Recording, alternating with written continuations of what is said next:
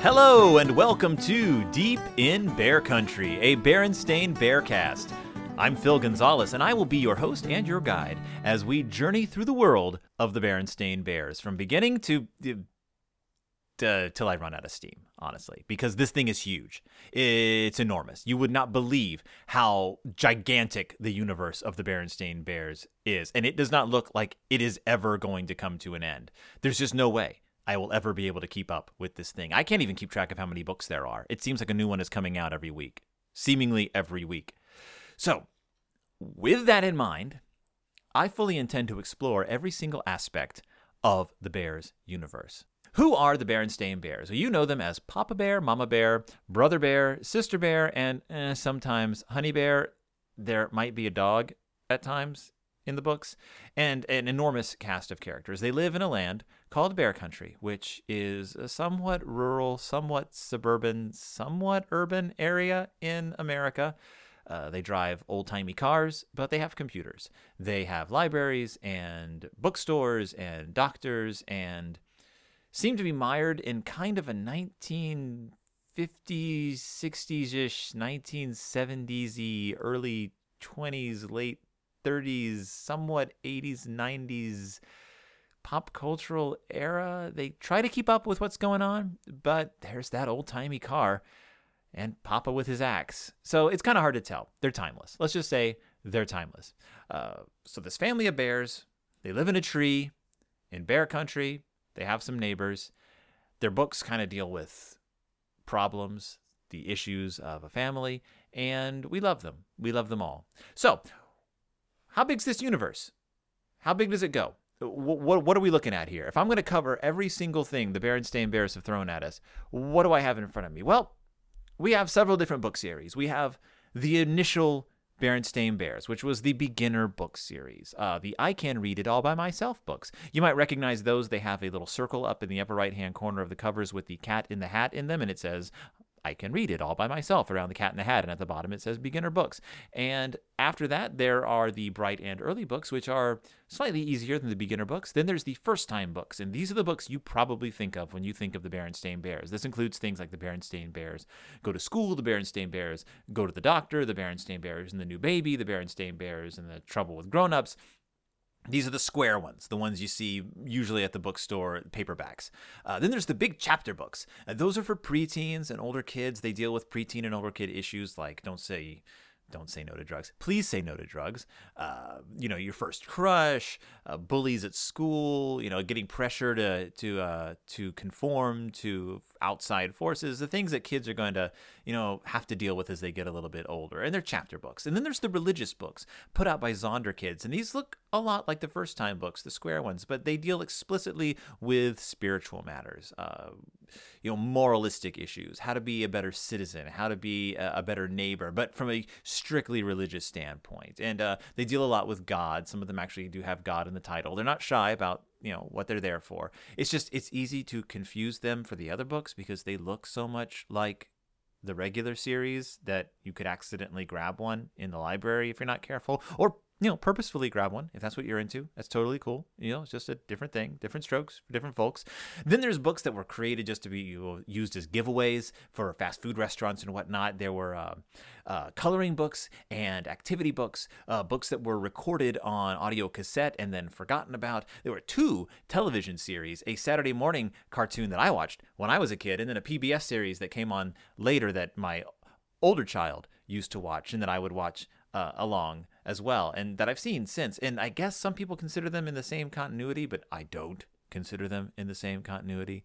They're not in the same continuity. But Michael Cera was in one, so that's interesting. There were 5 television specials starting in the 1970s that dealt with different holidays. You may have seen 1 or 2 of those. They didn't rerun them very often, but they were pretty available on VHS. There were stage plays and musicals and computer games. So I'm going to tackle all of these individually and in chronological order. That's right. Starting over 50 years ago. Working our way up to the present.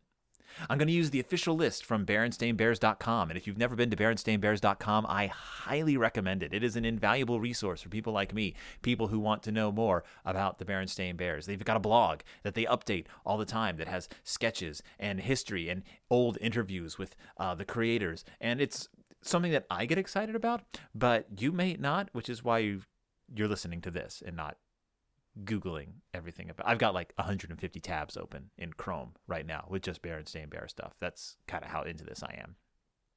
So, who created the Berenstain Bears? Well, let's look at a little bit of history. Stanley and Janice Berenstain, they were a husband and wife team, or a wife and husband team, however you want to look at it. They were both born in the early 1920s. They were children of the Depression, which makes their childhoods automatically interesting to me. And they both had their artistic talents encouraged from a very early age. And that is something that you see time and again when they write about their childhoods. People really thought that it was great that these kids wanted to draw and create. And so they did. They were constantly creating artwork throughout high school. They went to art school where they met. They studied under master painters, people who have their paintings and still do have their paintings hanging in museums. Stan gets drafted into World War II. Jan becomes a Rosie the Riveter, like a literal riveter, like putting rivets into things that require rivets so that those things that require rivets can be put together into things that go overseas and do things in war. Stan comes back, they get married, they become partners in cartooning, which is kind of a big deal. Like that wasn't a thing. Like they immediately developed this reputation as the husband and wife artistic team. They started sending out different ideas, comics to different magazines, and they found no one was interested in what they had to offer. No one. They couldn't sell a single comic at all until an editor told them, your stuff is great, it's very funny, it's way too highbrow. No one at this point is really interested in jokes about Picasso. They want jokes about being a parent.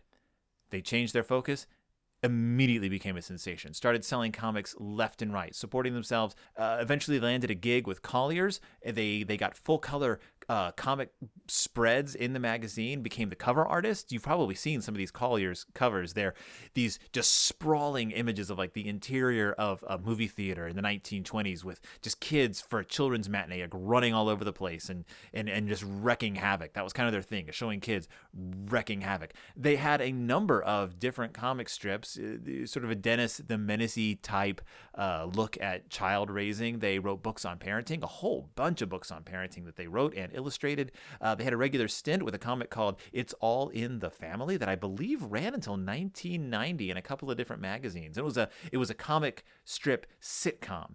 Before there were really sitcoms that everyone could watch. People relied on keeping up with characters in the comics page, and they just kind of kept doing that. And it was about, family life, just this one particular family. I'll probably look into that into an episode later on.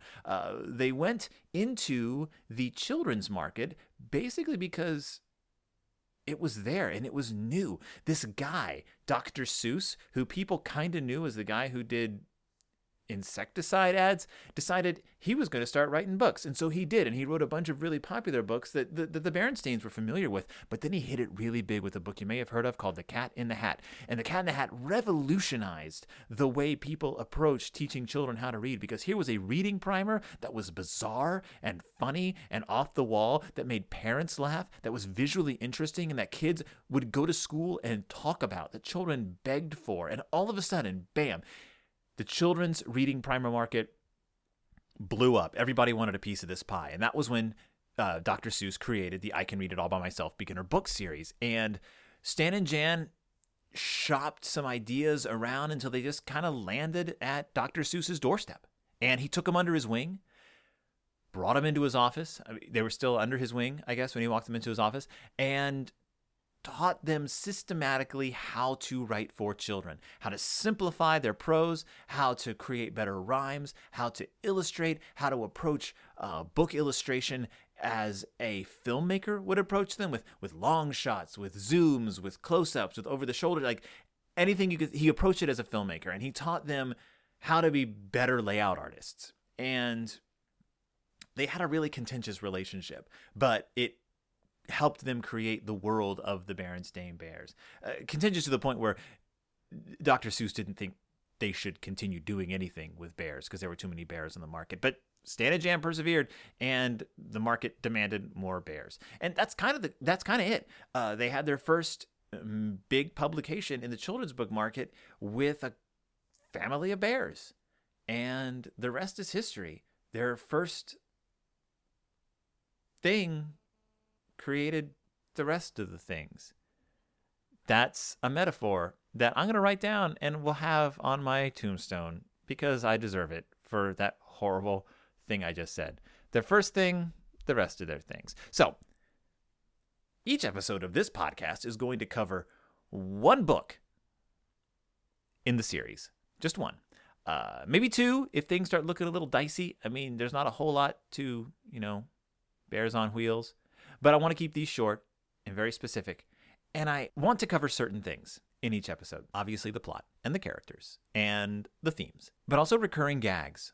I want to keep track of, especially in the early books, which are very slapsticky. I want to look at the evolution of their artwork. If you look at the early Bear books compared to the later Bear books, they are completely different in how they are illustrated, how they're laid out, how the bears move, how the bears react. The fluidity of everything, you can tell what decade each book was written in just by glancing at the cover. I want to look at other characters in Bear Country. Bear Country is huge and sprawling, and in a way, the Berenstain Bears are kind of a prototype Simpsons. And then you have this sprawling cast of characters in the town that get added to over the years and gain prominence and then lose prominence over time. And I always thought of Bear Country as kind of like a gentle Springfield.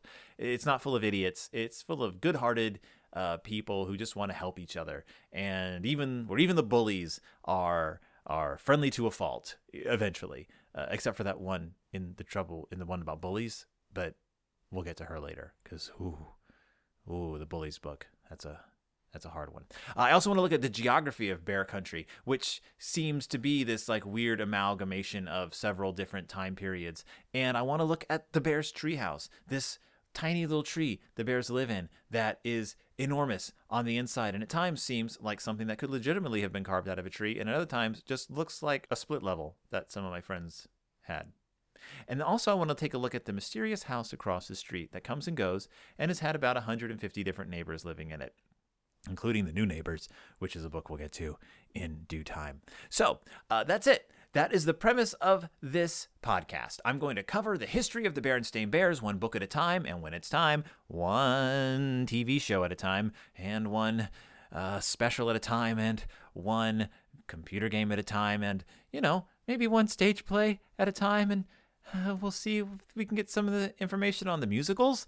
That might be really fun to look at. I'll try to get some guests in to talk with me because my voice can get boring even for myself. And we will continue next time with the first book in the official Berenstain Bears series, The Berenstain Bears, The Big Honey Hunt, or, as it was originally called, The Big Honey Hunt, because they weren't called the Berenstain Bears yet, by Stanley and Janice Berenstain, because they weren't called Stan and Jan Berenstain yet. That comes later. We'll look at the sort of origins of it, the story itself, and then the aftermath and impact of it. But that's for next time. So, join me next time for Deep in Bear Country, a Berenstain Bearcast. I am your host, Phil Gonzalez, and I'll see you next time.